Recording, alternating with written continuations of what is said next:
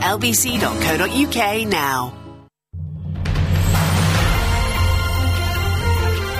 Morning team, yes, it's gone again. You know, for the second time this year, although the voice is a lot better than it was when I woke up this morning, where I thought I sounded like a different person. I was going to start doing voiceovers. And so it was in the Amazon that things took a turn for the worse. And I thought I'd do that, and then I thought, no, it's ridiculous. So I've taken my throat spray, and I've taken my tablets, and I've had my hot tea, and I feel fine, absolutely fine. It's this silly, and I've got such a busy week. It's always the way, isn't it? You've got a busy week. Anthony's back from his holidays, texts me from Faro Airport. As if he was at home, he never went anywhere, little sun lamp at home, come back, bit of a tan, you know. It's all fake, you know, it's not true. As you'll discover on the 4th. LBC 97.3. So anyway, it's all been going on since you've not been here, let me tell you. Did you have a nice time? You're not very bronzed, are you? Oh, right. Do you not sunbathe at all? I don't like the sun. Oh, right. You never went away, did you? You just sat at home. He's a bit Audrey Forbes Hamilton. He sat at home under a sunbed learning another language. Yes, I'm in Faro. Yeah, right. Did you not do anything? No. Oh, right. €48 for 4 hamburgers. Oh, that's ludicrous. Wait a minute. For 4 hamburgers? Where do you go? Paris? That was bad. I tell you, when we went to Paris, John Warrington and my bank manager, Eleanor, and me, and we found it difficult to find anything, a cup of coffee, under £5. It's just ludicrous. The French just rip you off. Never go away, ever again. No, well, to be honest, if you are, take your own hamburgers. Because to be honest with you, that is £48. Euros. Well, 48 quid, isn't it, about? A bit more? Yeah, about 40 quid. For 4 hamburgers? Yeah. God, you've got an appetite, haven't you, honestly? How did you eat 4 hamburgers? You're just so rich. So anyway, so it's sold out, so you don't need to worry about it. I'm not worried. No, exactly. You go away on holiday, come back, and it's all done. I seriously thought by yesterday, I thought, Anthony will mention it tonight, because we just had the last couple of rows to do. And then, lo and behold... Didn't need to. No. So there you go, so you just got to press your suit now. I will. But the stage there is on the same level, when you're at the front of the stage, it's on the same level as the people. Nothing to sit on. Nothing to sit on. We've arranged chairs, but they cost money. I think we might take our own. Nice to see you, though. Have a nice day. Thank you. Bless you. And you. Ta-da. Sleep well. Bye. There he goes. He's very kindly left me a Strepsil. It's good. You know, in this... I kept thinking, actually, when I woke up this morning, because I'm sort of thinking, you know, when you get a cold... And I haven't got a cold. I've had this sort of lingering kind of thing. I've sneezed a couple of times, but it's not that special. We all sneeze. And the voice started going the other day, and I thought, oh, God, here we go. Because in this business, you kind of stand and fall on your... If you haven't got any voice, you're not earning any money. And I was talking to my driver this morning, Ali, or Mohammed, makes no difference. And he was saying about... Because the last time he had this thing, I gave him my Benylin day and night tablets, and it cured him, and Jess exactly the same. And I come in this morning, and it's actually, my voice is a lot better. I know it sounds bizarre. It's a lot better than it was yesterday, where I phoned up my bank manager to say, we've just got to transfer some money. And she could barely hear me. She said, I tell you what, save your voice, call me tomorrow. I said, I don't know what sort of state I'll be in tomorrow. So I've got this new... I've tried chloroseptic before, this throat spray. Now I'm on Diflam. I suppose it's sort of short for deflamination. Anyway, we got that. So that's good, isn't it? Anyway, trust you had a good weekend. Did you go to the Heroes concert last night? 60,000 people. So it wasn't full, but it was certainly a good crowd. Robbie Williams is very odd, isn't it? I don't care what anybody says about Robbie Williams. He just looks odd to me. He just looks uncomfortable, whatever he does. He looks like that nerdy bloke from Stoke-on-Trent. And then some of the papers today are sort of trying to... Well, one of them is actually trying to make out that there's a romance between... Where is it? I've lost it. Oh, I've lost it. I must have left it upstairs, actually. It's one of me breakdowns downstairs. I've left my Daily Star upstairs. Doesn't matter. I can live without it. But they were trying to make out that Preston and Chantel are on again. And I thought, oh, dear. Trying to convince us there's another relationship, whereas I never thought there was a relationship anyway. I just thought it was some shallow way of Preston to try and make some money. Silly man. Can't bear him. They said he's grown up a bit now, not judging by what I saw in the Big Brother house. But anyway, so that one is all finished. There's no more Big Brother, thank goodness. Unfortunately, the bad news today is it's Monday. The second bit of bad news is you've got to go to work. And the third bit of bad news is I'm still going to sound like this at the end of the programme. But I've got so much to do this week, I can't afford to lose my voice. It's got to come back again. So I should have a little spray of me, little... I'm sure it doesn't do you any good, this thing. Well, it doesn't taste of anything, really. It sort of tastes a bit antiseptic. But the writing is so blooming small.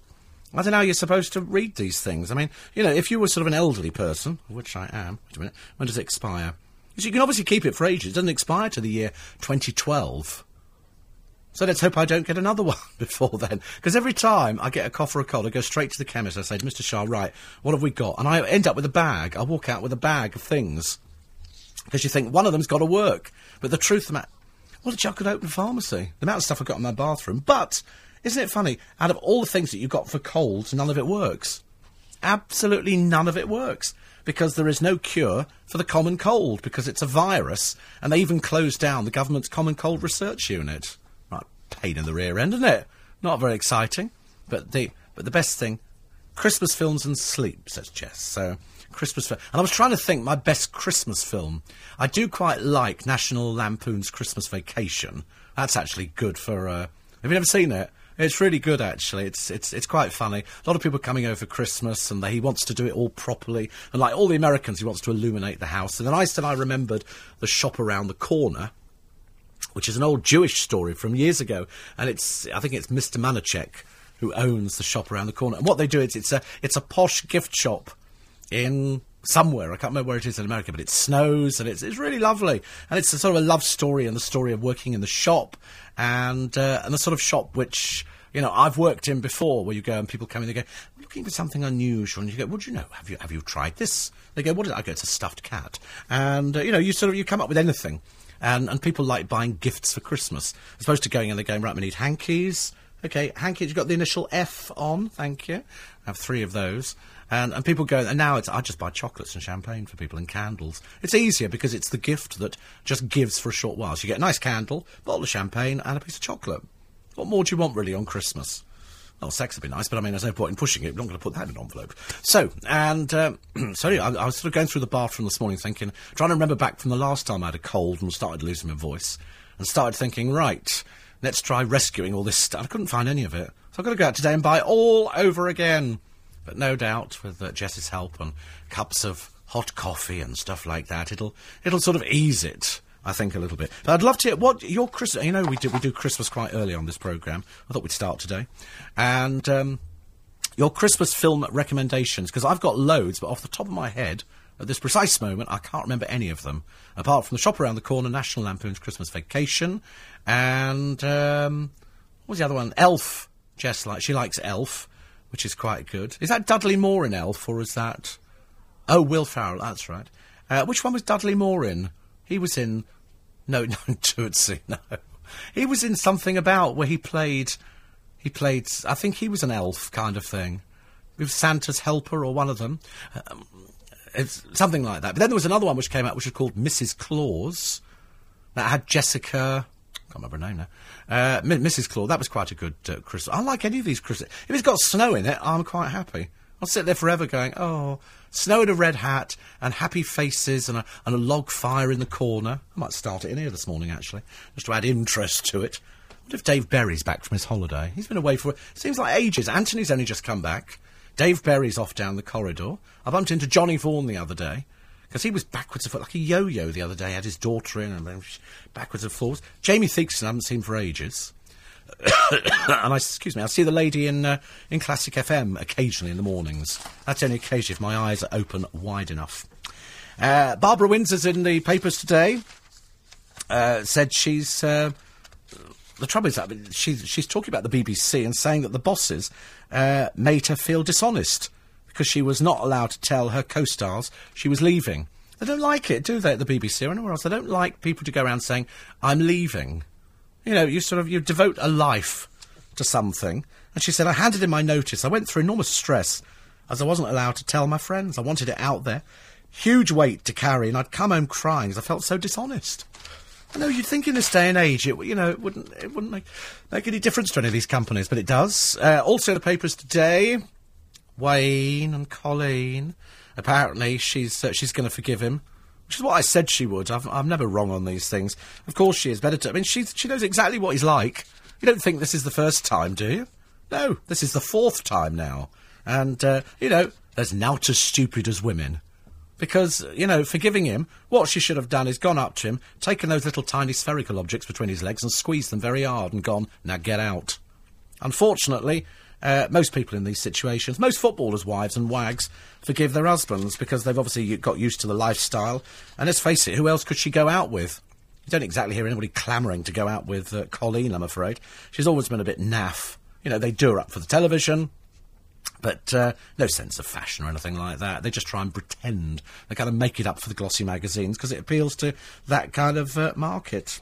The two prostitutes in this story have both excuse me, recorded little videos. One of them saying, you know, in a deep Manchester accent, you know, very sorry to have upset Colleen and all the rest of it. Wish you well for the future. I'm thinking, as I said yesterday, wouldn't it make perfect sense for one of these old brasses, or both of them, to say, look, we've earned 50 grand out of this each. We're going to give it to a charity which deals with abused women. Or failing that, give it to the hospice where Colleen's sister is. You know, that would be nice, wouldn't it? Of course, they bloody well won't. Far too tight for that. Yet they both come from very good families. You'd think if they really, really wanted to exonerate themselves, but they haven't. They're still old brasses. Unfortunately, what the thing is now is they've got to try and find a job because they're just going to be forever known as those two old brasses, and that's it. Mind you, the other day we had the other problem, didn't we, with Ricky Hatton, who's going to check into the Priory this week. He says, I need to sort myself out, and he admitted being hooked on a Class A drug. He said, I've been an idiot, and I'm so sorry and ashamed I need to sort myself out. I couldn't care less what these people want to do. They all do it. Well, why should we assume that Ricky Hatton is any different from any other buffoon with a load of money, who's got loads of money, very little intelligence, and so they think they're being really clever? Unfortunately, Fat Boy Fat, because he is absolutely enormous now, has now admitted that he's got a drug addiction. And in fact, even the man who looks after him, which is Max Clifford, has said, look, he admits he's got a problem, he's got to sort it out. And I agree with Max. I mean, the man's an idiot. You know, it's no big deal to take cocaine. You know, if you want to do it, I couldn't care. You could inject heroin as far as I'm concerned. Got nothing to do with me. And it really hasn't got anything to do with the papers. If he wants to shove half of Columbia up his nose, that's fine. What I always remind people, he's admitted it. He's admitted it now. He's admitted it in the paper. Even Barry McGuigan has said that this could have happened to me as well. But he has said that he's going to go to rehab. He said, I'm going into the Priory, and I'm going to sort myself out. And Max Clifford has said exactly the same. He said he will go and sort himself out. It's an occupational hazard for people. Very little, you know, intelligence, loads of money, and bored out their tinies. We had it from Joe Calzaghe, didn't we, as well? Joe Calzaghe talks about the cocaine that he's taken. He's in the current edition of Hello magazine, because his girlfriend, whose name I can't remember, is apparently dancing with Goldie. Oh, lovely. There's another man with a history of all sorts of things. But who's going to be first kicked out of Strictly Come Dancing? My hope is Anne Widdecombe, who has already had her first little tantrum. As far as I'm concerned, you go into a programme and they go, we're going to pay you 30,000 quid, 50,000 quid, whatever, and you do what they tell you. Oh, no, not the tubby one. No, she's put her foot down. I will not wear anything revealing. I will not be doing anything too strenuous, and I will not be putting on fake tan. Why don't you just go home now, dear? You seem to be a total waste of space to me. 5:15. These are the headlines. Unions are threatening coordinated strikes as they draw up a campaign of protests against public spending cuts. The TUC's annual Congress opens in Manchester this morning. Detectives are investigating two shootings in South London over the weekend. A 23-year-old man was shot dead in a flat in West Norwood on Saturday, while a 20-year-old man's in a serious but stable condition after being shot in the street in Peckham yesterday afternoon. And Gary Barlow and Robbie Williams performed together live for the first time in 15 years last night at the Help for Heroes concert at Twickenham Stadium. The pair, along with a host of other stars, sang to a crowd of 60,000 in aid of the charity, which supports members of the armed forces. Let's have a check on the roads for you this morning. It's Jay Lewis. This morning from 10, LBC 97.3. Oh, dear. Poor old Jess. She says, I don't want to see Anne Widdecombe in anything revealing. I said, I do. I feel for her partner. I said, she hasn't got a partner. I wish she'd... Oh, Anton Dubek. Oh, he'll toady up to any old woman. You know what he did? In fact, his specialty is old women, where he can sort of oil himself around. Oh, vile. But as I say, there won't be any lifting going on, unless he wants to put his back out, because Widdy has put on a ton of weight, And there she is looking... I mean, it's a bit sad, really, isn't it, that a so-called once great politician is resorted to dancing around like the Sugar Plum Fairy on a television programme purely for money, and yet takes herself so seriously. And yet, you know, is convinced she'll be the first one voted out. I will predict, as with all these things, they'll keep her in there because she'll be novelty value. You know, Bruno, Tolly. Anyway, him on the panel. He's sort of, you know, been oiling her up and all this. Not oiling her up physically. I mean, that would be something quite horrible. And he sort of said, oh, she's going to do this, she's going to do that. And I'm thinking, what's the point of her being on there? She's just taking the money. That's all it is. It's just a bit of an embarrassment. She's a bit John Sargent. Have you noticed all these people who take themselves terribly seriously are really sort of, you know, buffoons when it comes down to it? Christmas films I like, says Simon. Nightmare Before Christmas. Do you know, I hated that. I hated that film. I don't think, actually, I've ever hated a film. I didn't like that at all, Nightmare. I didn't like the animation. It's too weird, isn't it? It's freaky. I didn't like that. And Bridget Jones's Diary. Not really a Christmas film, is it? Yeah. A good laugh and a happy ending happens at Christmas. You sure that's not Love Actually? Bridget Jones's Diary. Oh, does it? I never saw Bridget Jones's Diary. I just remember it was big pants. That's all I remember. I did watch last night. I was sort of just to sort of cheer myself up in between, sort of sitting there thinking, make this stupid throat go away, Stephen. Even though you can sort of drop your voice about 6 octaves and sound a little bit like Simon Templar or anybody like that. And so I watched Mamma Mia. And I suddenly realised what a feel-good movie it is. It's definitely a girly movie, because blokes wouldn't behave like this, unless they were gay, and girls can just sort of dance along piers and then, you know, Mamma Mia, and it was really good. In fact, I phoned up a friend to go, it's really good, this film. And I was doing the dancing with it. I like all the dancing. It was lovely. I mean, it was really a real feel-good film. If ever you're feeling particularly sort of down or miserable, and you're lucky enough to have a DVD player, then you need to watch Mamma Mia. It's well worth it. Graham says it sounds like you're using auto-tuning. Dudley Moore was in Santa Claus the movie. Oh, that's right, Santa Claus. He played an elf. But wasn't there another one? No, that was Tim Allen who played an elf in Santa Claus the movie. No, he played Santa Claus, but Dudley Moore wasn't with in that. Dudley Moore was an elf who was sent down to Earth, wasn't he? What was that film called? That's the one I can't remember. Miracle on 34th, Christmas with the Cranks, very funny. Scrooge Must Be the Musical. Yes, that is a good one, actually, Michael. I like that. Scrooge. Or Scrooged was a very good one as well. That's very good. And Tony says, what a pleasure for me. I thought you were on holiday this week and you're not. No, I'm not on holiday for quite some time. Well, about 3 weeks, I think. Another one here, Steve, honey, lemon and glycerin in equal parts. Have you tried Morrison's voice tablet, says Sue. I've tried everything. It never works for me. I'm kind of one of these people, I can work it out by myself. I sort of sit there and eventually the voice will just sort of flood back in again. But at the moment it's very sexy. And you're listening to LBC, which is quite nice. Steve, hope your voice holds out. Will you please wish my partner Sarah a very happy birthday? This is from Dave in Sawbridgeworth. We saw you in Hornchurch, but we're going to miss your December show as we're spending that week with Nathan in Cyprus. I haven't broken the news to him yet. That's all you need. Because Nathan was thinking about renting out bedrooms. But actually, I'm delighted to say that both shows at the Mermaid Theatre have sold out. Commiserations to those people who tried to get on. It's quite clearly laid out on the site. I mean, you know, everybody managed to get tickets, apart from, I think, about 2 people who said that they hadn't realised that the machine switched off after 5 minutes. It comes up, flashes up a thing saying you've got 5 minutes to complete your purchase. Otherwise, you then go back to the back of the queue again. Unfortunately, you can't keep the thing open. And so by the time somebody went back on again, the tickets had sold out. So, I mean, good for us. Nice to have a sell-out show. As I was only saying to people, I was only saying to Matt Goss the other week, I said, so nice to have a sell-out show. And he went, I owe you nothing at all. I said, of course you don't, darling. So he'll be bringing his big Las Vegas show. Phil says if your voice goes completely, you could do the show via Twitter. Could be a good idea.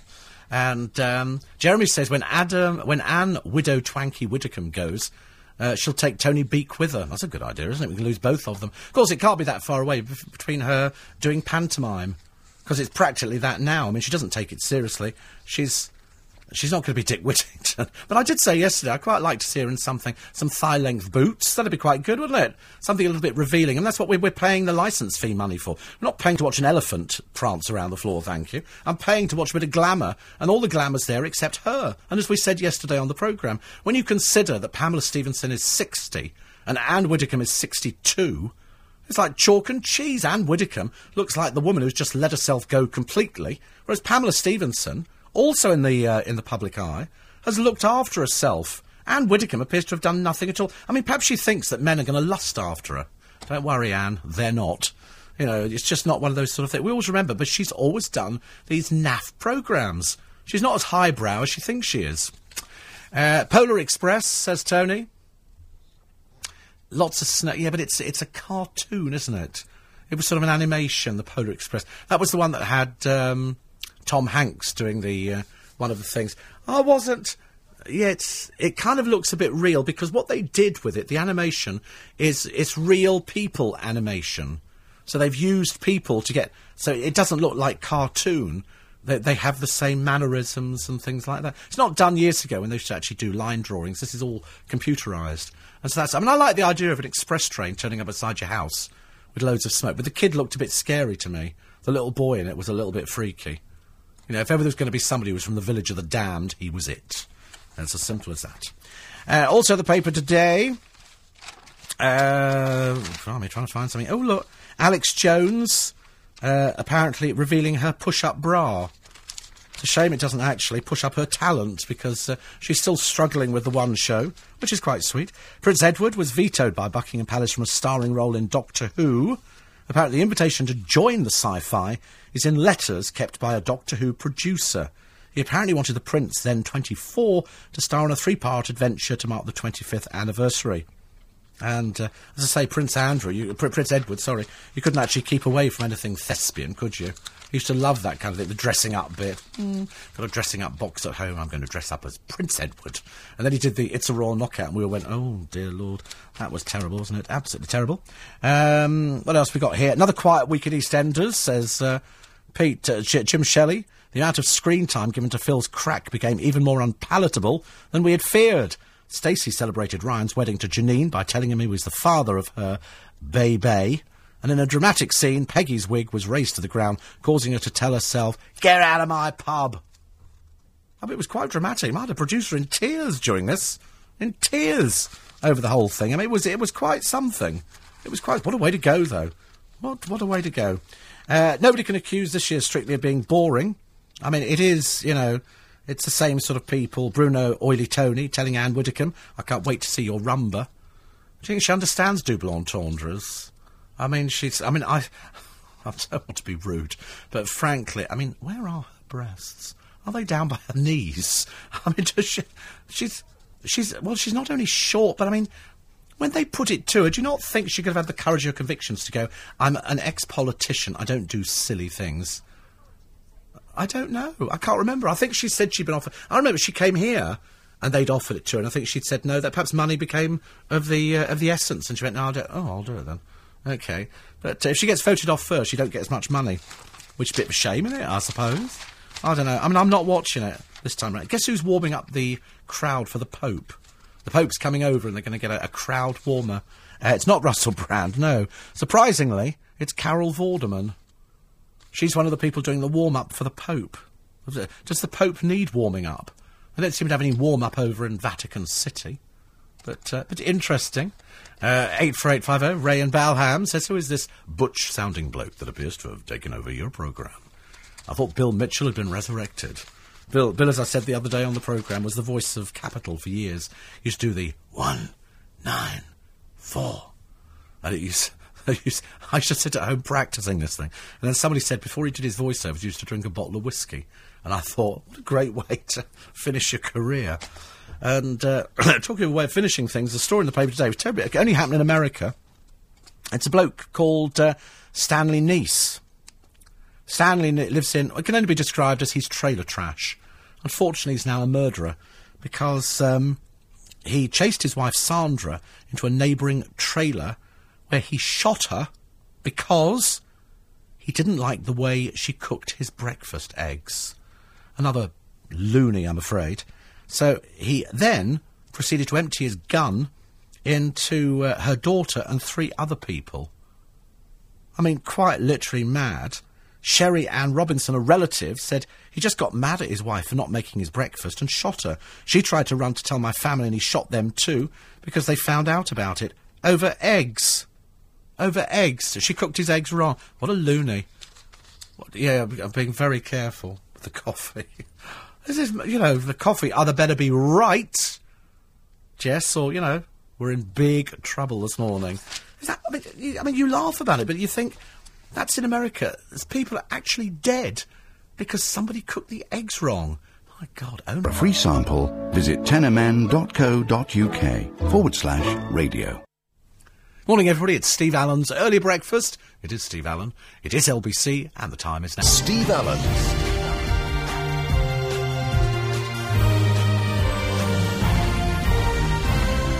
Morning, team. Nice to have your company. I noticed the pictures in the paper today of Ricky Hatton, together with his best mate, Wayne Rooney. I mean, you can't help but think, can you, that is it just people from Manchester a bit stupid this week in the papers? Perhaps next week we'll do Bognor Regis. But at the moment, it's Manchester. So, they've got a picture of Ricky Hatton snorting a line of cocaine. On the other hand, it could be just sherbet. Because, to be honest with you, I've got no idea whether or not sherbet looks any different from cocaine or, I don't know. I'm just thinking about how funny that would be. You know what it's like when you get water up your nose? That's bad enough, isn't it? The very idea, I could never do cocaine for 2 reasons. Firstly, I'm very addictive as a personality. Secondly, I can afford to do it. So that would be 2 good reasons not to do cocaine. And also, I'm also fairly intelligent, so I've decided I wouldn't want to do it anyway, just in case. I'm a bit mean. My money might start going down. People might say, where's your money gone? I go, I don't know. I just bought 3 grams the other week and it just vanished. It's ridiculous. It's the only thing, I think, out of all the drugs that stayed the same price. I think cocaine over the years has always been £60 a gram. I remember it from donkeys years ago, 30 years ago, when people talked about cocaine, and I used to think, what the hell is this? And they go, it's £60 a gram. I say, £60? Good God. It's a fortune. Now, of course, exactly. I buy things in 2s. So, it just cost me a small fortune. But on the other hand, I used to think to myself, I did know somebody who was addicted to it. In fact, I've had a couple of friends who've been addicted to cocaine, and they've luckily come through it the other side. But they went through a horrible phase of where they changed their friends because they only wanted to hang around with people who did drugs. I don't know why, perhaps it's the way it goes. And all I kept thinking was, what do you end up with at the end of the day? The answer is you end up with not very much money and nothing else. You don't, it's not like buying a car. You've got a car to show for it. And so I never fancied I don't want to stick anything up my nose anyway. And a rolled up £20 note? I don't think so. Why don't people use straws? Or is that a way of sort of showing that you're terribly rich? So you've got silly old Ricky Hatton, fat boy fat. He's got loads of money, obviously bored out of his tiny. Wayne Rooney, bored out of his tiny, loads of money, likes sleeping with prostitutes, and likes paying for it. Unfortunately, pays way over the odds. You could go to the Reeperbahn, you could go to, the Prater in Vienna, you could go just about anywhere and find somebody for 20, 30 quid. If that's what you really want to do. Seems a bit ironic, doesn't it, that here they are, childhood sweethearts, and dirty old Wayne Rooney. Not surprised he didn't play the other day. The crowds were just waiting for him at Manchester. They got their inflatable dolls out, and they'd written all over them, and things that we can't repeat on this programme. And so I think they know. And then they issued a statement the other day, didn't they? Saying, we've had a dreadful 6 days. I thought it's been hilarious for us. Seeing, how the other half live. And you imagine, don't you, that their lives are so much better than yours. And then it turns out their life is no better than yours at all. In fact, if anything, it's probably worse.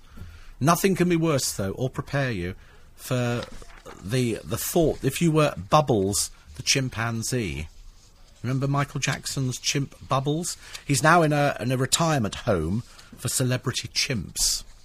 Bubbles' worst nightmare came to fruition the other day, when there in front of his cage appeared a strange-looking creature and went, "Hi, Bubbles. It's LaToya. Do you remember me?" And the chimpanzee looks at her thinking, who the hell are you? Yes, mad as a brush, LaToya Jackson turns up and starts talking to Bubbles like he's a human being. Of course, the chimpanzee doesn't remember her at all, because she hardly ever visited Michael. You could say anything you like about Michael. They all claim that they were best friends. They weren't.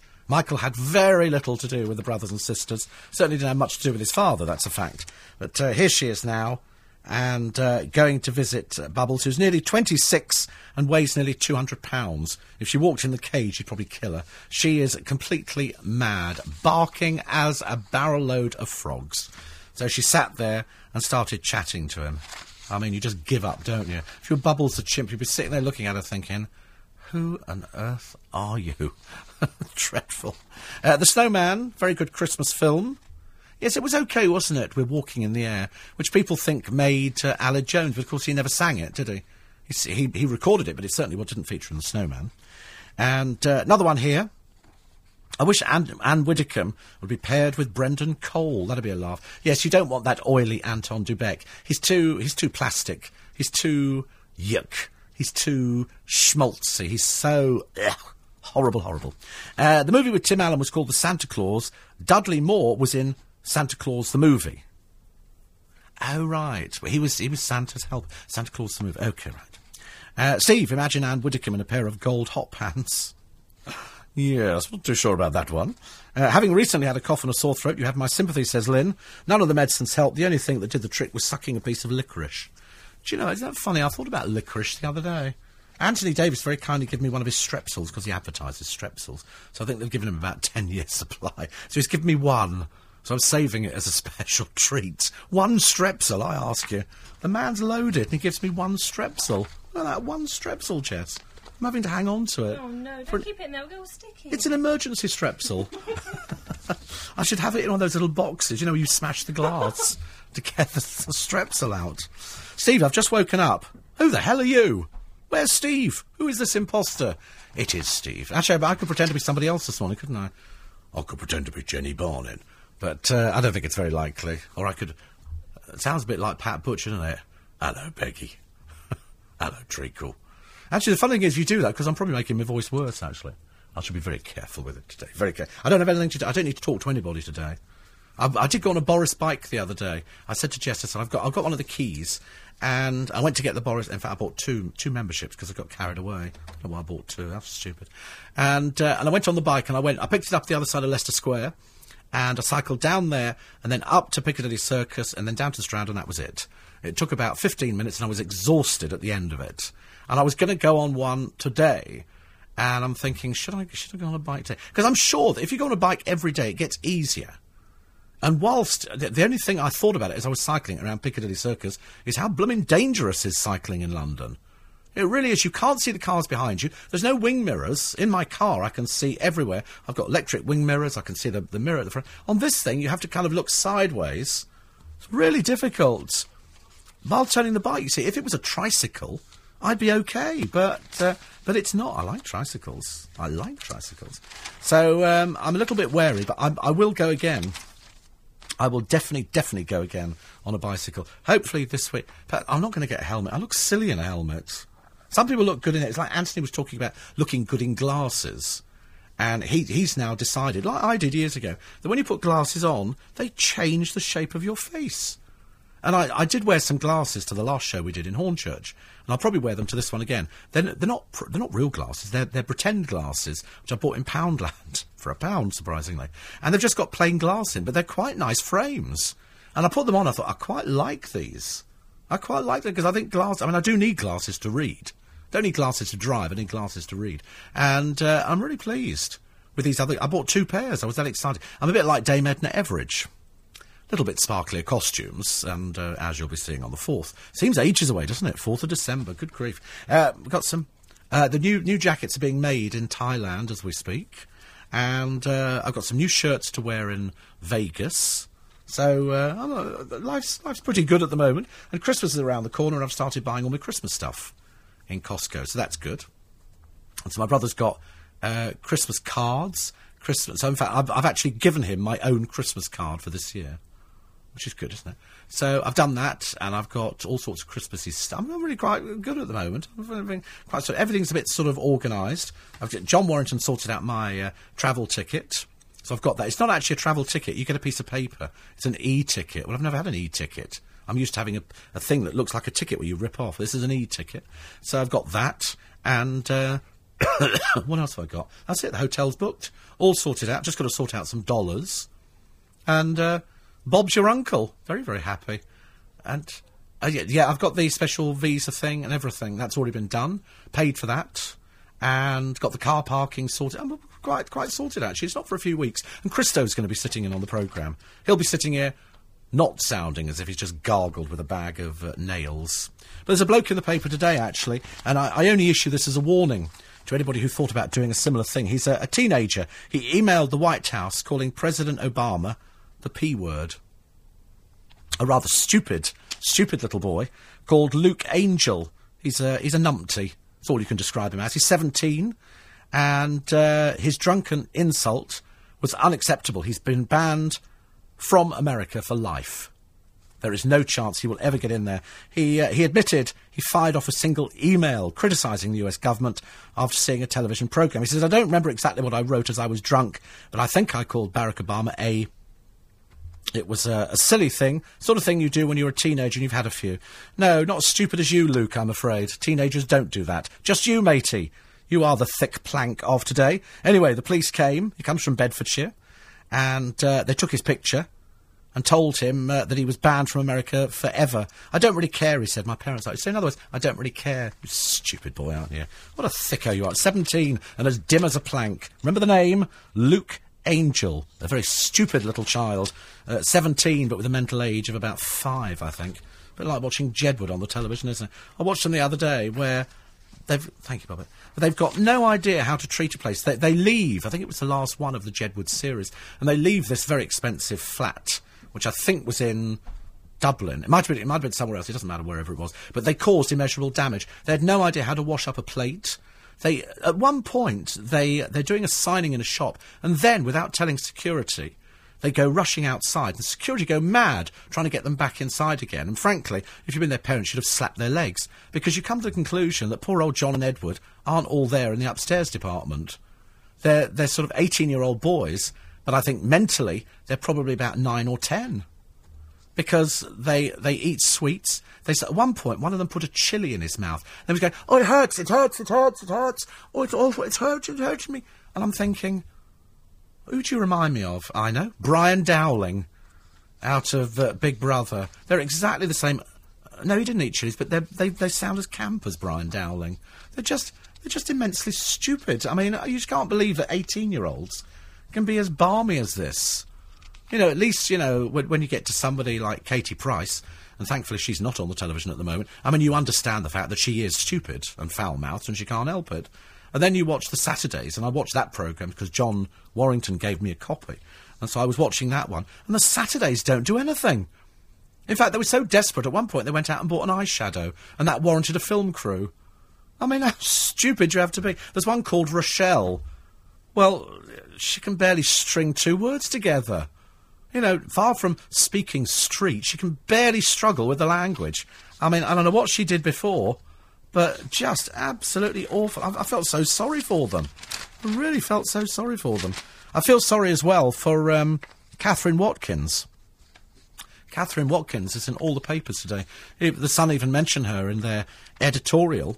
Doctors failed to realise she had cancer despite 20, count them, 20 medical examinations. She's had abdominal pains since last December. Her weight plummeted by 2 stone, and still nobody realised. She was in such agony, she was taken to Southend Hospital in Essex 4 times. None of the doctors spotted her condition. She saw doctors at GP surgeries and clinics, but she was repeatedly told she had gallstones. One ambulance worker even told her, I know you haven't got gallstones, love. After she was immobilised by the pain, doctors finally did a scan and have discovered that she's got advanced liver and pancreatic cancer, and there's nothing that they can do. What they've said is she's got just months to live. And you think to yourself, how can you screw up so badly? After 20 medical examinations, how could you not know that why did they not do a scan to start with? I mean, why would, I just don't understand. And of course now they've actually said to her, I'm sorry, we can't do anything. Whereas, perhaps in the beginning they might have been able to do something for her. That happened a short while ago, wasn't it? Another woman, and they said, I'm sorry, but it's just weeks. And you think, God, these people are very, very courageous. You put yourself in the same position, and you think, I always think back to my mum when she was told, and she immediately started putting everything in order. She started making out a list of what she wanted doing, making money available for the funeral. She sorted it all out, giving her jewellery away, writing letters to all her godchildren, all these kind of things that you do. And you think, not me. I'd be screaming it from the blooming rooftops. Oh, blimey, I don't know how people do it. I think that's absolutely amazing. Mind you, of course, I'm always hoping that we go on to a better place. That'd be nice, wouldn't it? I fancy sitting on a cloud wearing white. On second thoughts, I must stop drinking in the morning. 14 to 6. These are the headlines. George Osborne's under pressure to explain his intentions on benefit cuts. Unions and charities have criticised the Chancellor after a leaked letter revealed plans to cut billions of pounds from employment and support allowance. Ministers are being warned coordinated strikes could be on the way. Detectives are investigating 2 shootings in South London over the weekend. Met Police believe a 23-year-old man shot dead in a flat in West Norwood on Saturday was killed in a targeted attack, and a 20-year-old man is in a serious but stable condition after being shot in Peckham yesterday. Finally, 60,000 people filled Twickenham Stadium last night to watch stars perform in support of the armed forces. The Help for Heroes concert included Robbie Williams and Gary Barlow's first live performance together in 15 years. Let's have a check on the road, shall we? Get you there nice and quick this morning with the help of our travel team. Hurry and have your say this morning from 7. LBC 97.3. Morning, team. Nice to be company. It is me. Sounding a little bit sexy this morning. If you're wanting a really sexy programme, then this is the one for you. Except it disappeared. I'm probably making it worse, actually, by doing this. La, la, la. I'll start gargling later on with salt or something. Richard in Wapping says, I think the Muppets' Christmas Carol was superb, and Michael Caine magnificent as Scrooge. Real pathos. We like Michael Caine. No, I'm not going to do it. Oh, I only told you to blow the bloody doors off, because we know he listens to this programme. When he used to go into Pinewood, it just sounds like me doing it, doesn't it? Just Steve Allen was doing an impression of who? Steve Allen, I'm afraid. I don't know. Whatever you've heard about the programme, it's probably true. If only I was out there listening to it at the moment, thinking, good heavens above, he sounds rough, doesn't he? But as I explained to my driver, Mohammed, this morning, I said, we don't work. We don't get paid. It's as simple as that. And the last time it went just reminded me, because they kept phoning me up every day going, is it getting better? And I go, I think it's getting better. And then lo and behold, within an hour, it had gone completely. And I remember Chris Lowry phoning me up going, are you all right? And I'm going, I don't think he's coming back. And it was just, I'm doing mime into the telephone. It was absolutely awful. And it's so annoying, I get angry with myself. I sat in the shower this morning on my little stool, which was very exciting. And I thought, if I put the shower on sort of warm or hot and I aim it at my throat, maybe it will sort of ease, because my glands are not swollen.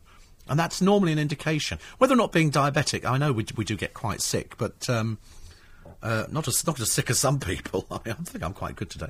Philip says, I know why your voice is poor today. It's because you were singing with Robbie Williams in Twickenham. Yes, actually, the truth of the matter is Robbie Williams was singing with me in Twickenham. Actually, I nearly wandered up there yesterday. David says, managed to get tickets for the Saturday gig in December. I'm coming with Ray, your mate. Thank you for that. So we'll see you on... Is that the 7 o'clock or the 3 o'clock? Because they're both sold out now. It's up on the website, and they're both sold out. Although a little bit nearer the time. You never know. Sometimes tickets may come back in. 84850, steve@lbc.co.uk. What's the weather for today? What does Andy tell us?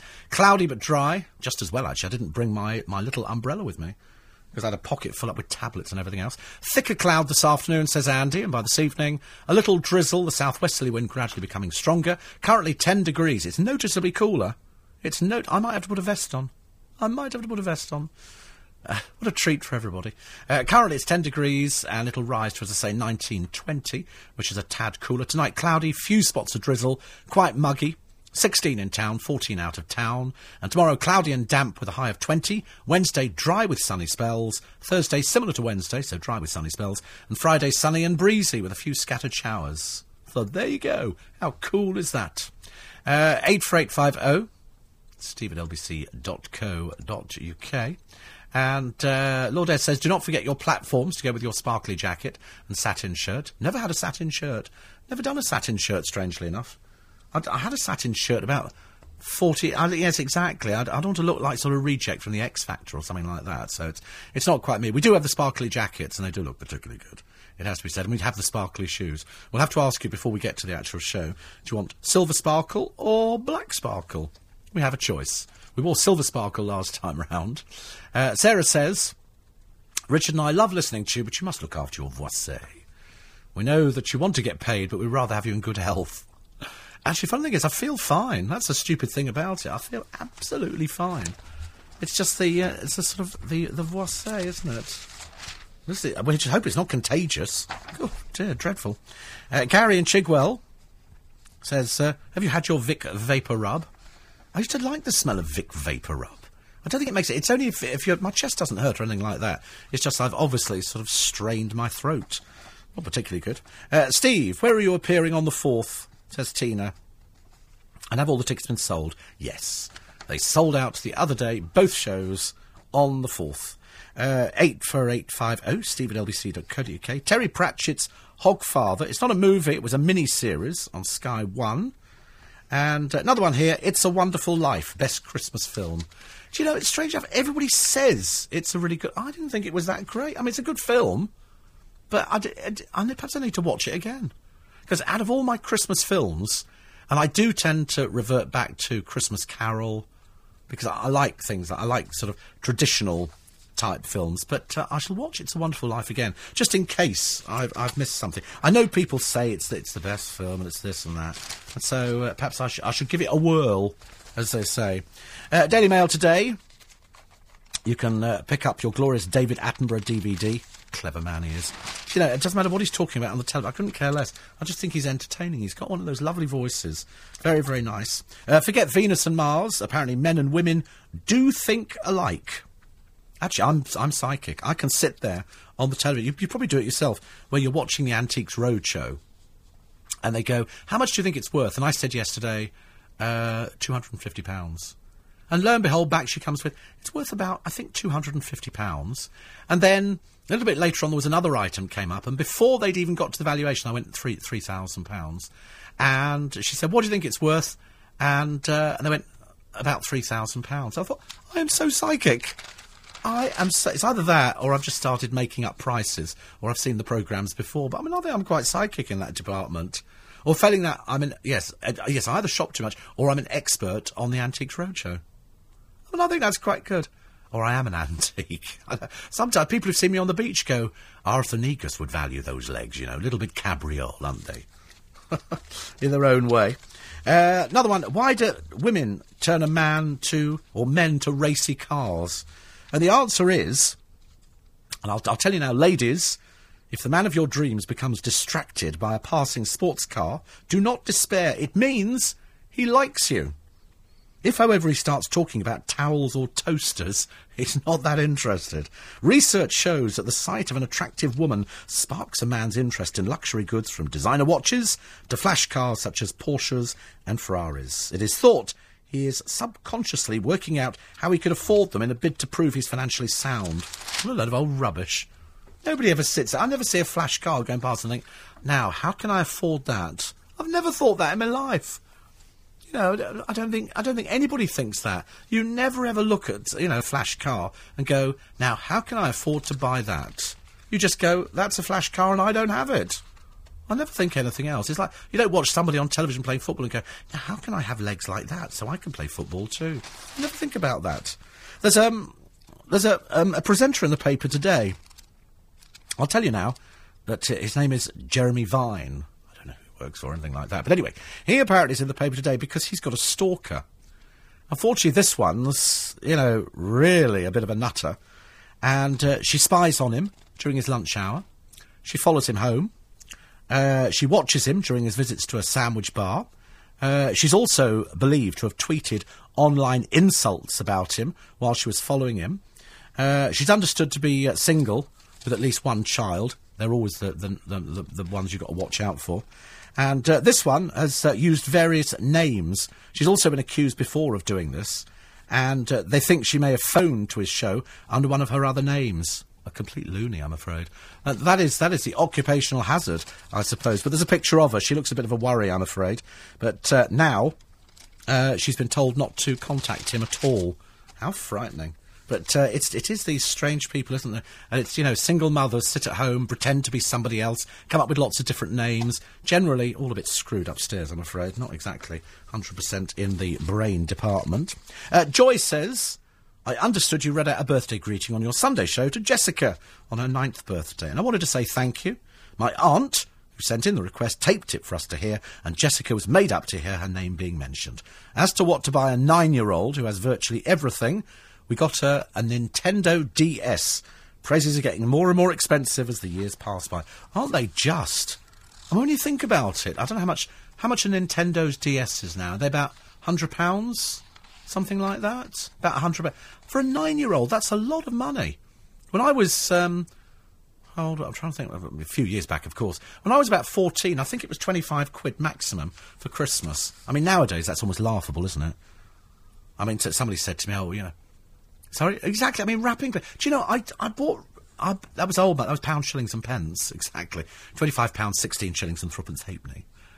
And I did go out to buy paper last year. And what annoys me about paper, you buy this lovely paper, you lovingly wrap the present up. Somebody looks at it, rips the paper off, and they look at the present inside. I'm thinking the paper cost an arm and a leg.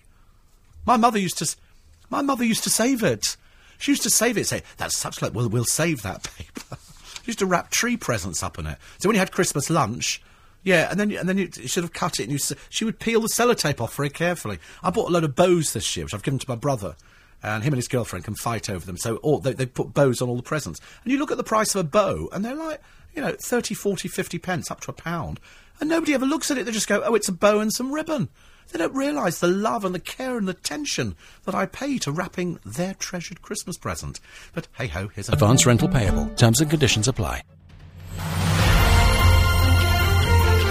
That's the big problem, is I was just saying to Jess, actually, the big problem is, when you get to a certain age, deciding what you want for Christmas, and people have always said to me, they say, you're the most difficult person to buy for Christmas. Because if you want something, you go and buy it. So Jessica, on her 9th birthday, got a Nintendo DS. And I said years ago, when my godchildren were young, it would have been easy to wrap up an empty cardboard box, put pretty paper around it and ribbons so they can rip it off. Because the moment they'd rip the paper off, they moved on to another box. So it made no difference what was in it. So my idea this year, just put some boiled sweet in the middle of a huge box, wrapped up with tissue paper. Perhaps my Strepsil here.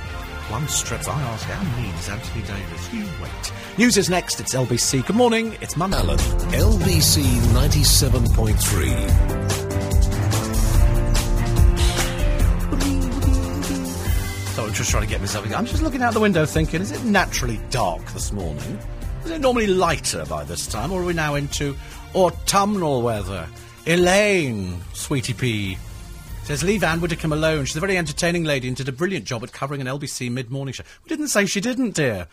We didn't say she didn't. We won't talk about that. I'm just saying that if you're going to appear on a television programme which is about dancing, you know, if we want to employ dancing elephants, that would be different. If you want people to go on there and you're paying them £30,000 to £50,000, then you expect them to go along with the fun of it, as opposed to going, I'm not wearing fake tan, I'm not going to wear anything revealing. The whole idea about ballroom dancing, unless you've been on another planet, Elaine, is that, you know, it's revealing costumes. Nobody does themselves up like Demeter Roussos, unless, of course, you're going to different dancing classes. Perhaps you're one of those people who likes to wear those sort of clothes. But the whole idea is it's revealing and it shows lots of flesh. It's the whole idea of it. That's why it's ballroom dancing, for God's sake. God, blimey. I do wish some people would wash their ears out, don't you? Anyway, some weeks ago, says Rona, you talked about a DVD or a book called The Secret Life of Manchester. It's a book, actually, and I don't think it's called... I sound a bit hoarse this morning. Just a little bit hoarse. It's passable, though, isn't it? I mean, actually, I think it's getting better, yeah. No, I think I'm sounding better, actually. Is that... Do you think so? Do you think I'm a little bit Princess Anne this morning?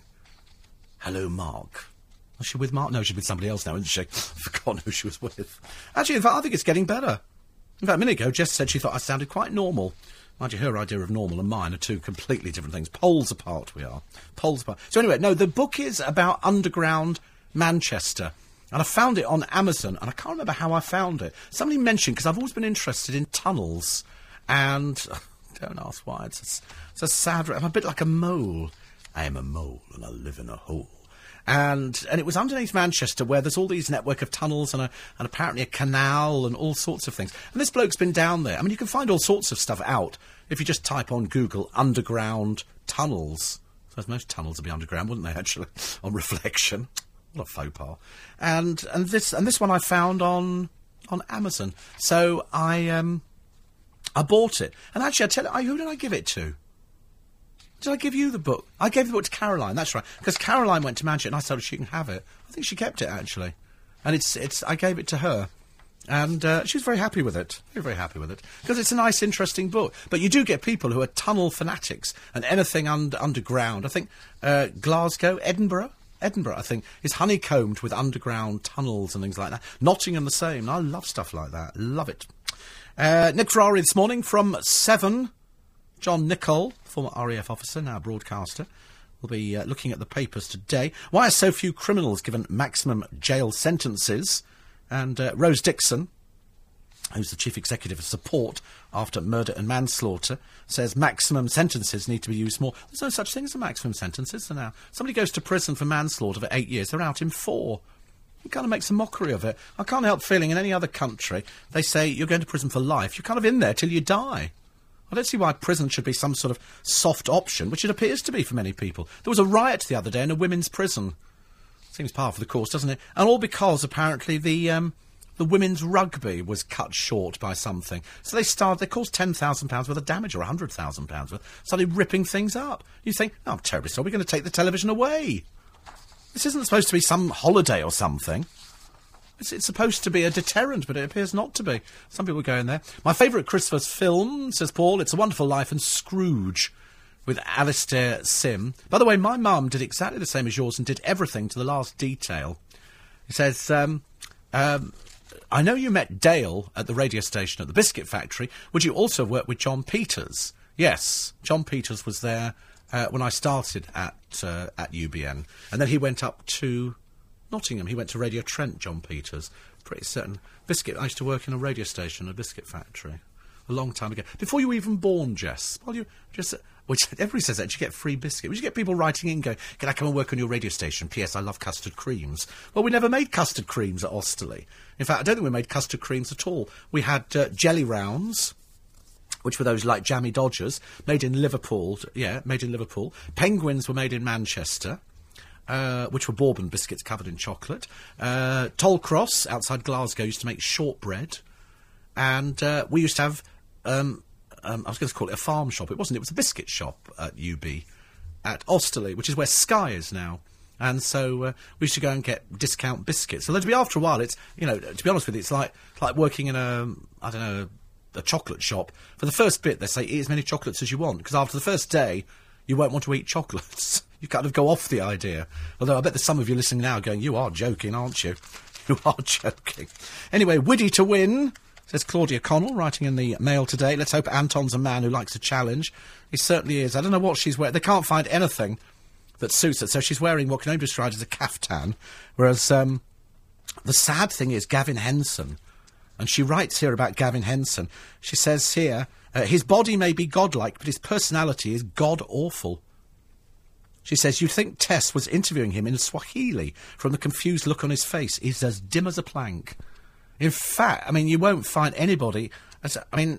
what they're trying to do now is we've now created, sadly, another silly numpty personality. Another person who will give up on the rugby because they can make more popping up on reality shows. This is his second reality show. He's not played rugby for 18 months. So we kind of wasted that side of it. So now he thinks it's a personality. But when you hear him talking, you suddenly realise it's all gone. All gone upstairs, I'm afraid. There seems to be nobody intelligent, does there, anymore? They seem to have just disappeared, I'm afraid. Disappeared completely. Ricky Hatton, in the paper today, they say that this video may have put the final nail in the coffin of his glittering career. Well, since he's put on so much weight, I wouldn't have thought it wasted anybody's time. The two prostitutes in the Wayne Rooney affair have gone on television to apologise to Colleen. The Mail say, looking decidedly down market, Jennifer Thompson and Helen Wood put on an extraordinary display of contrition for the cameras. Miss Thompson, who sold her story to the News of the World, declared without a hint of irony, it's a horrible thing to learn your husband has cheated on you, particularly when you're pregnant. I have so much sympathy for her. Stupid pair of idiots, aren't they? Privately educated Miss Thompson, known as Juicy Jenny to her clients, anything less juicy be hard pushed to find, is said to have led the three in a bed things, and says here, if it was me, I'd be devastated. It would tear me apart. In a thick Manchester accent, she said, I can't do the accent. If Colleen is in this room now, I'd like to say I'm so sorry for all the hurt you've been put through. The single mother who has a 7-year-old son says, I can't apologise enough, I'm sorry. All the best for the future. Yeah, a great love there. How fantastic. Wonderful. Good luck there, Rooney and Colleen, because they need a little bit of peace and quiet at the moment. And there's a very strange story about this woman. Quite clearly, she's desperate for publicity. Her name is Louise Pollard. I'll tell you why she's desperate for publicity when you hear this ridiculous story about I've miscarried the Bin Laden twins. Wait for this one. After this. News headlines with Sam. Morning from 10, LBC 97.3. Apparently, Jess says they're opening Aldwych Station, the tube station, so that I don't know what they call people who like tube trains. So I know you get anoraks who sit there doing numbers, but you don't get that for tube trains. But people who want to go to tube stations and have a look. And Aldwych is quite nice. It's got 2 entrances. And in fact, actually, it's got the one entrance on as if you're heading down to Fleet Street. And you go round the corner, and there's another entrance, but go down just about 20 feet further, and there's the fake Roman baths, which you go down, and you go down these old... It's like going back to Dickens' London. You expect Jack the Ripper to pop out from somewhere, or sort of the Artful Dodger going, all right. Well, you wouldn't say that at all, actually. But anyway, and you go down, and you push a button, and this thing lights up, and it's a fake Roman bath, which is quite nice. It's all in the same sort of area, but they use Aldwych tube for filming. They've put in a fake box office, which they use for filming. And then there's... Because I remember Diane Burstein was telling me once that a lot of people got very confused. They were going on a tube from wherever it was to wherever it was. And as they went through this station, people were amazed to look out the windows and see the station all lit up and people in Victorian costumes sitting on the platform because they were filming. And they do that a lot. So they're going to do that one. And then you've got the churches over the road. It's quite nice around there, actually. But they did build a fake box office at Aldwych. But it's got a whole line of phone boxes inside, you know. And people of a certain age, over 30, will remember the old... There was something about them and the tube trains coming in. I mean, I sometimes get the tube in the morning to go to Waterloo. Only sometimes. It depends if I've got the energy to either get the bus or to walk or to cycle. I might cycle this morning, actually. On second thoughts, maybe not. I don't think I'm quite up to it. And that's quite nice, just doing one tube stop is very good indeed. So here's this woman, a British surrogate mother, who was carrying Osama bin Laden's twin grandchildren who suffered a miscarriage. Louise Pollard, who seems to now have hawked herself around all the papers and everything else, was 10 weeks into the pregnancy when she lost the children, conceived by IVF, using the sperm of bin Laden's son Omar, and the eggs of his 54-year-old British wife, Zaina, who was previously known as Jane Felix Brown. Anyway, Miss Pollard was travelling in Syria with Mrs. bin Laden when she was attacked by 2 men as she walked alone from a cafe to her accommodation late at night.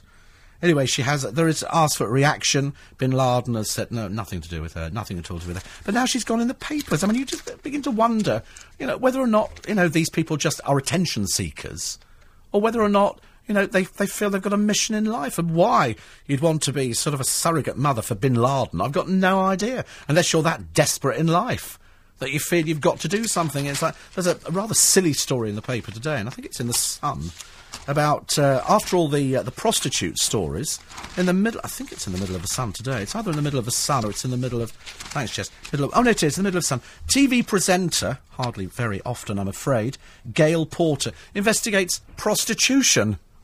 I mean, what is there to learn about prostitution?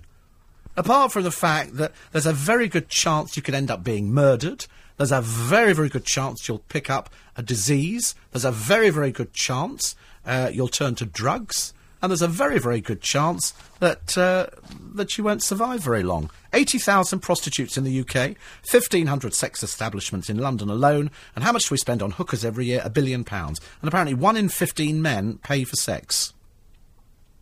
I'm going up and down this corridor a bit later on, actually. Yeah, but what is paying for... Is paying for sex... Because she doesn't quite explain it, Gail Porter, because it's just an excuse for her to put on sort of what she thinks are sexy clothes. But there again, That's only in her own mind. And she goes to Amsterdam. Total waste of time, because this is like the oldest story under. You could recycle this with anybody. I could have done this. Girls sitting in windows, and people go up there and they've got a price list. You know, it's all very regular, but people don't want to do that. Who wants to, go around Amsterdam? Amsterdam is tacky. You know, it's got people sitting in windows with ultraviolet light on. Not very attractive at all, I'm afraid. I thought Amsterdam was all sort of, cheese and clogs and tulips and canals and stuff like that. But here it is, and Gail Porter thinks she's doing everybody a favour by telling you the murky world of prostitution, like we're all stupid or something and nobody's got any idea what goes on. I mean, you know that it's perfectly legal, prostitution in this country, provided it's only one person. If there's more than two, if there's two people, then it's classed as a brothel. And so it's against the law to pay for services from a prostitute. But what's the difference? You go out, say, onto the town for a night, and you meet somebody in a nightclub, and you take them out for a meal, and then back to your place, and you give them the cab fare home. Is that prostitution? Probably not. And yet, if you meet somebody who advertises in a phone box, and don't be fooled by the pictures, they're years old, and 9 out of 10 times that isn't the person. What you're looking at is just a picture that they've lifted off the internet. In fact, I think at one point Samantha Fox, poor soul, featured in some of these photographs, and she had to almost take legal action to say, listen, don't use my photo. And in the mornings you can go round the back of Edgware Road and down off the Marylebone Road, and you'll see the carders.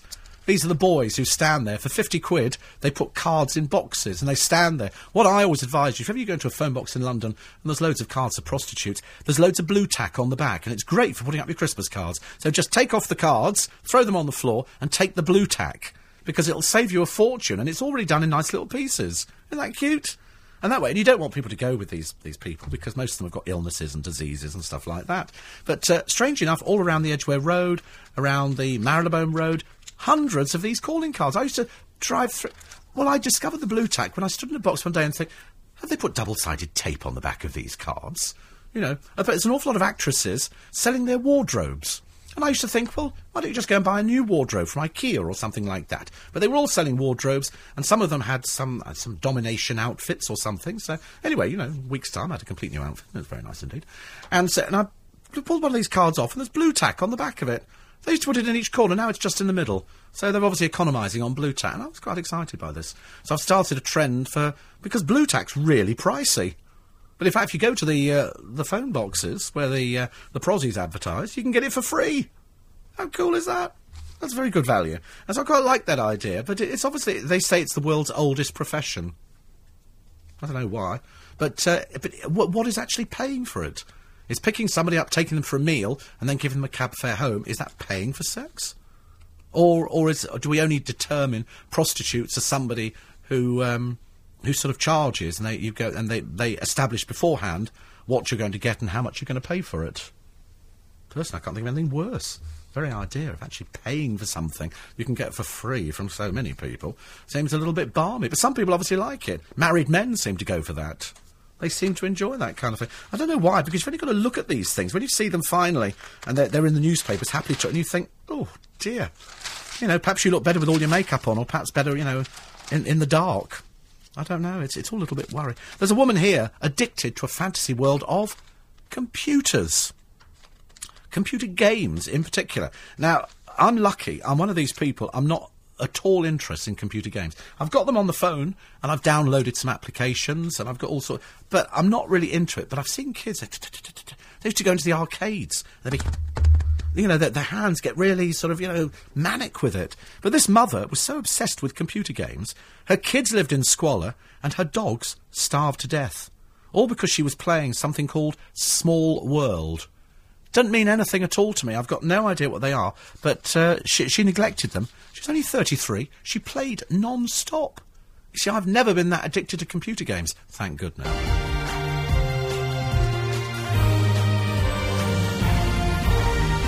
Morning, everybody. 24 minutes to 7. It's Steve Allen's Early Breakfast. It's LBC. A little bit throaty this morning, but don't worry, it's doing the round. Steve in Bridlington says, I was really looking forward to the Help for Heroes concert last night. Z-List Hell. 2 hours of my life I shall never get back. Still, he says it raised money for the troops. Apparently, about between 750,000 and $1 million So we can't complain. Actually, don't you? I mean, I'm sorry. That's what everybody knows how to joint this morning. I think the government should be paying for this. I don't think we should have to have concerts, brilliant though they are, to raise money for our troops. There should be, they don't have this in any other country. They don't have, a concert in America to raise money for the troops to keep them going. This should be funded by the government. It's just ridiculous. It's only because of the government's lack of, of funding of these sort of things that we have to do these concerts, and people, very well-meaning people, raise a lot of money. It's disgraceful, isn't it, really? Mind you, even more disgraceful, there was a charity auction the other day, and Princess Beatrice was there with Mummy. Broke Mummy. I don't know what she was doing at a charity auction. But anyway, Beatrice and Fergie were among guests who included Prince Harry at a party held by the luxury watchmaker Jaeger LeCouture at the hotel in Ascot on Friday. Following dinner, a charity auction was held during which Beatrice became involved in a frantic bidding war for one of Jaeger's timepieces. Although still a student, the princess managed to keep the bidding going until it reached £2,000, at which point she glanced across at her mother, seated at an adjoining table. Quick as a flash, Pall Mall jeweller Humphrey Butler, the man with the gavel for the evening, quipped, "Don't look at Mummy, she can't help you." Which, of course, seemed very funny at the time. Says a fellow guest, it was a terribly funny gag, but there was a rather embarrassed silence afterwards. I don't see why there should be any embarrassed silence. It is a well-known fact that Sarah, Fergie, has got no money and is brassic, and is still lording it up like she's learnt nothing at all, I'm afraid. Anyway, B kept her hand down after that and dropped out of the bidding. The watch ended up going for £8,000.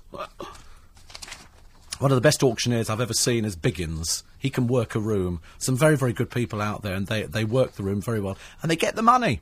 They get the money from people. And some people, when I went to the Water Rats, they had an auction. There's a lot of people who go there and prepared to pay a lot of money, which is good. 84850, steve at lbc.co.uk. 84850. Pam says, was so disappointed this morning when I tuned into LBC No Steve Allen. Well, how rude are you? I mean, quite clearly you know it's me. Who else has got this kind of personality? With or without the voice, for goodness sake. Absolutely outrageous. Steve says, I've recently discovered the benefits of wearing tights.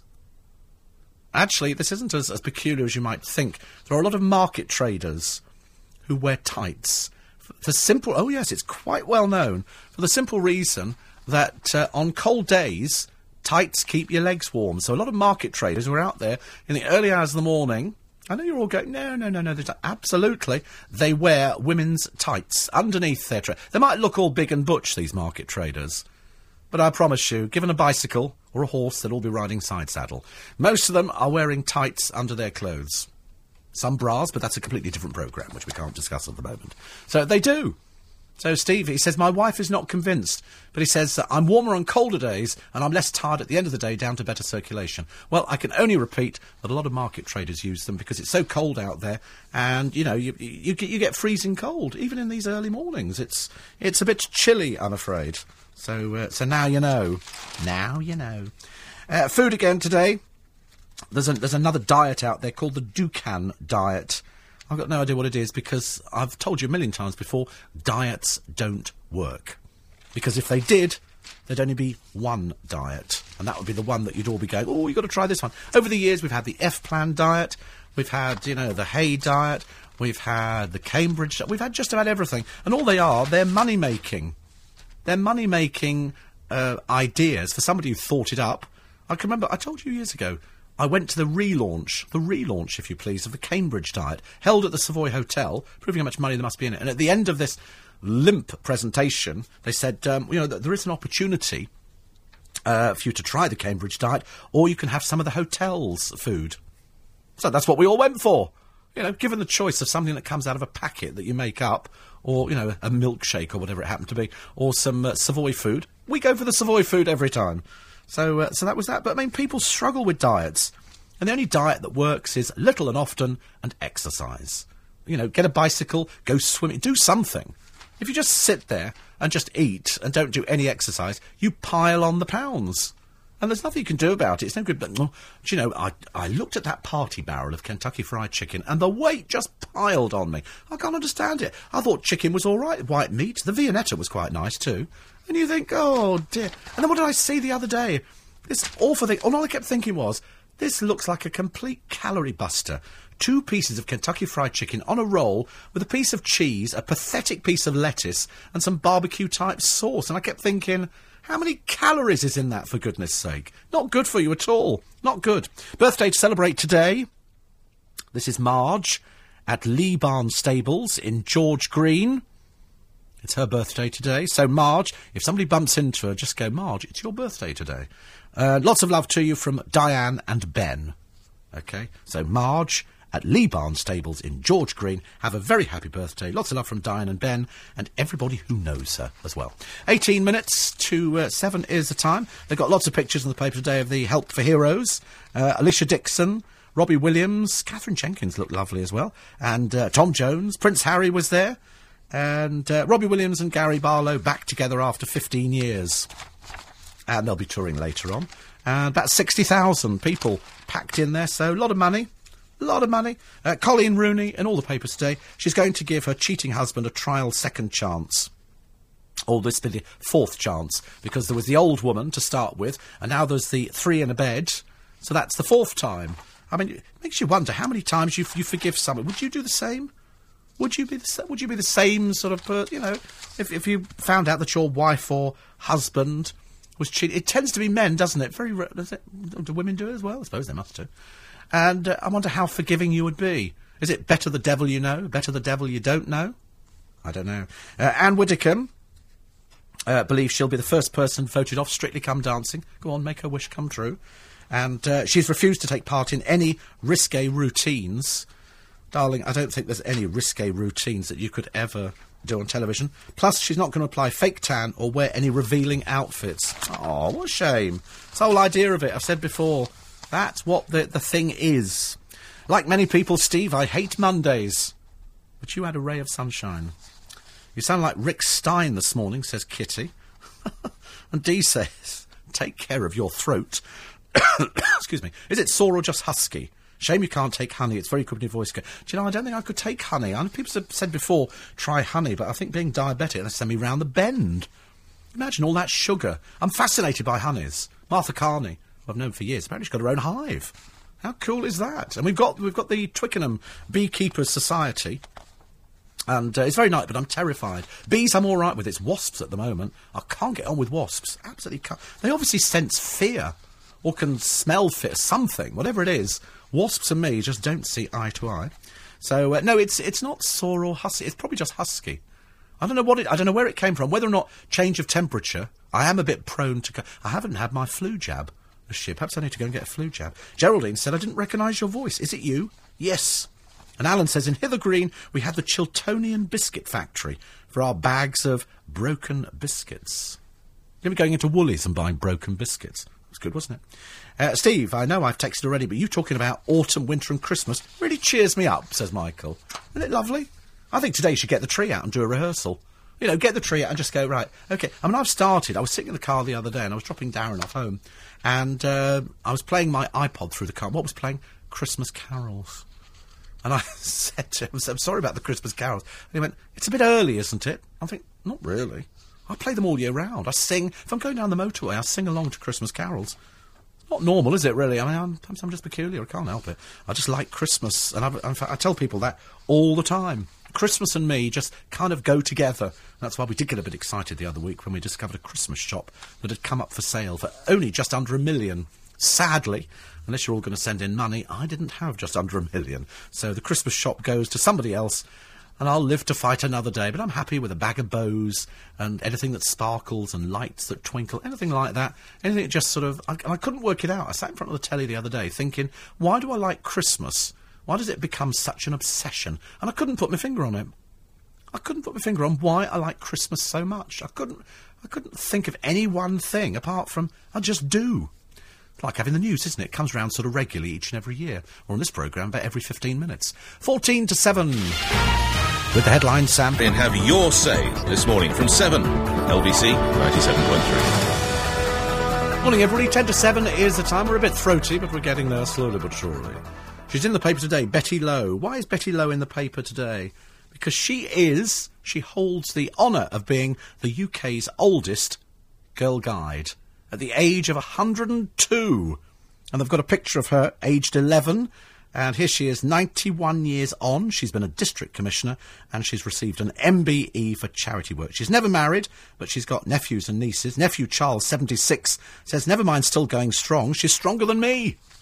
Always the way, isn't it? Always the way. So, well done to her. Goonies, The Wiz, The Glass Slipper and Bad Santa around Christmas. And Steve, as a diabetic who gets sick a lot, homemade ginger and orange tea helps me. It's an idea, isn't it, I suppose?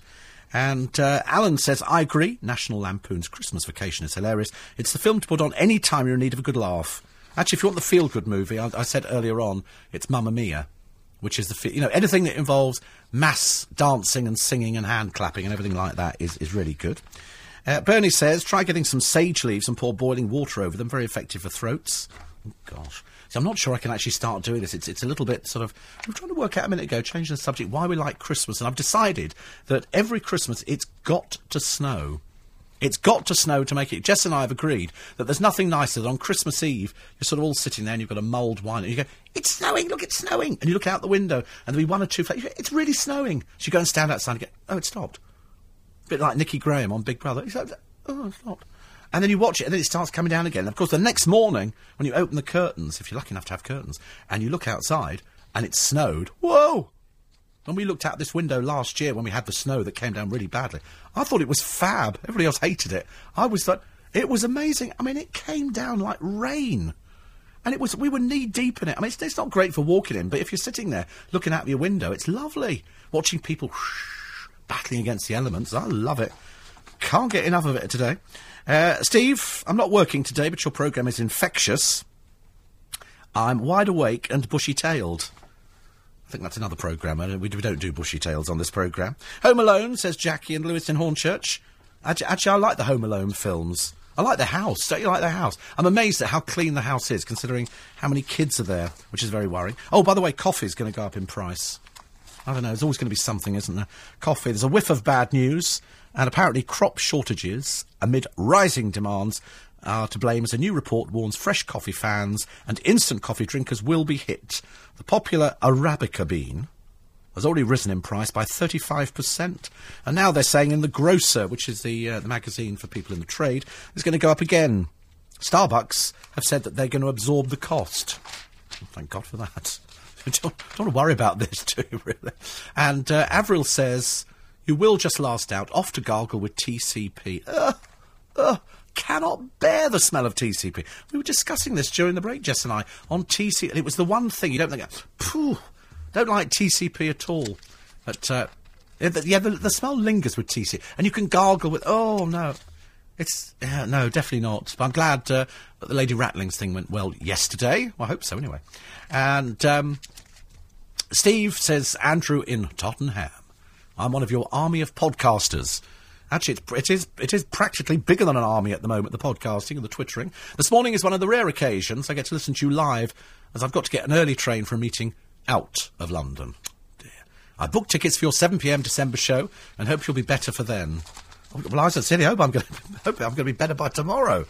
Not thinking about being better for the 4th of December. I better be. Actually, the good thing about being ill is you always think, what do they say? Is it starve a cold, feed a fever or something?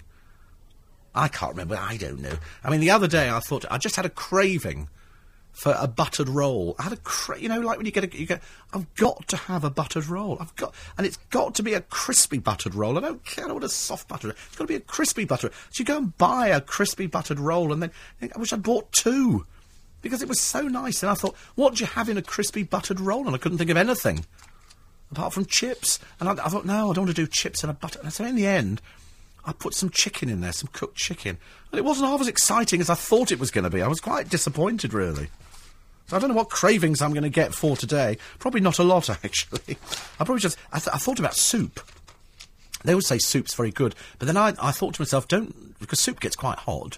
And sometimes you have something hot, burns the back of your throat. So there's no point in doing that. Do you know, I was absolutely right. What did I say on this programme about 3 months ago? Claire Nazir, the former TV weather girl, was pictured in the papers looking very fat and she'd had a baby, and so, like most mummies, she puts on loads of weight, and she was pictured in a park, how lucky was that, with a trainer. And I said to you at the time, I bet you anything, I'll put £1 million on it, she's bringing out a fitness DVD. Lo and behold, she is, and not only that, but they've now done pages and pages and pages on her in the Daily Mirror today. They say, what are the options of mums who don't have an army of personal trainers? We find out what's better. Because she had a personal trainer. And that's why people do it. What happens is you get one of these DVD companies and they go to her and they go, right, you've had a baby. How would you like to make £150,000 by Christmas? And they go, really? Yeah. OK, let's have a picture of you looking really fat. Oh, I don't like that picture. Listen, that's how we're going to sell the DVD, OK? You looking very, very fat. And we can now try and convince mummies that, in fact, you've lost all this weight by yourself. No, you haven't. What you've done is you've lost it with the help of a trainer. Unfortunately, 99.9% of you listening at the moment cannot afford a trainer because they're very expensive. They're not cheap, these people. And all it is, it's to sell a DVD. And at the end of the day, I've always said, and I have to stand by, I don't think people should buy celebrity DVDs. We've seen all these people before. They all put the weight on again, time and time again. There's nothing you can do about it. It's just occupational hazard. You eat food, it goes on. You know, the only way you get rid of it is a bit of exercise, but try doing it by yourself. Ed says, best Christmas film, Scrooged. Yes. Shop in Germany, which has a shop selling all manner of Christmas goods, says Helga. Michelle says, Merry Christmas. Thank you. And Brian says, Iris is allergic to wasp stings, and they know if they sting her, she gets an arm like Popeye the Sailor Man. And Maureen says, how can our government pay £2 million for the Pope's visit and then tell us about all the cuts they have to make for the economy? What a nerve. I thought it was £15 million the Pope's visit is costing. At least he gets Carol Vorderman. I think she's doing it for free. I don't know. Listen, that's it for this morning. Thank you for bearing with me. I shall be 100% better by tomorrow. I shall go home and I'm going to suck my celebrity Strepsil at the moment. That'll keep me much better, won't it? So, talk to you tomorrow. Don't forget to podcast and read the blog a little bit later. Go to lbc.co.uk. Nick and team with you after the news at 7 o'clock on LBC. First of all, the business update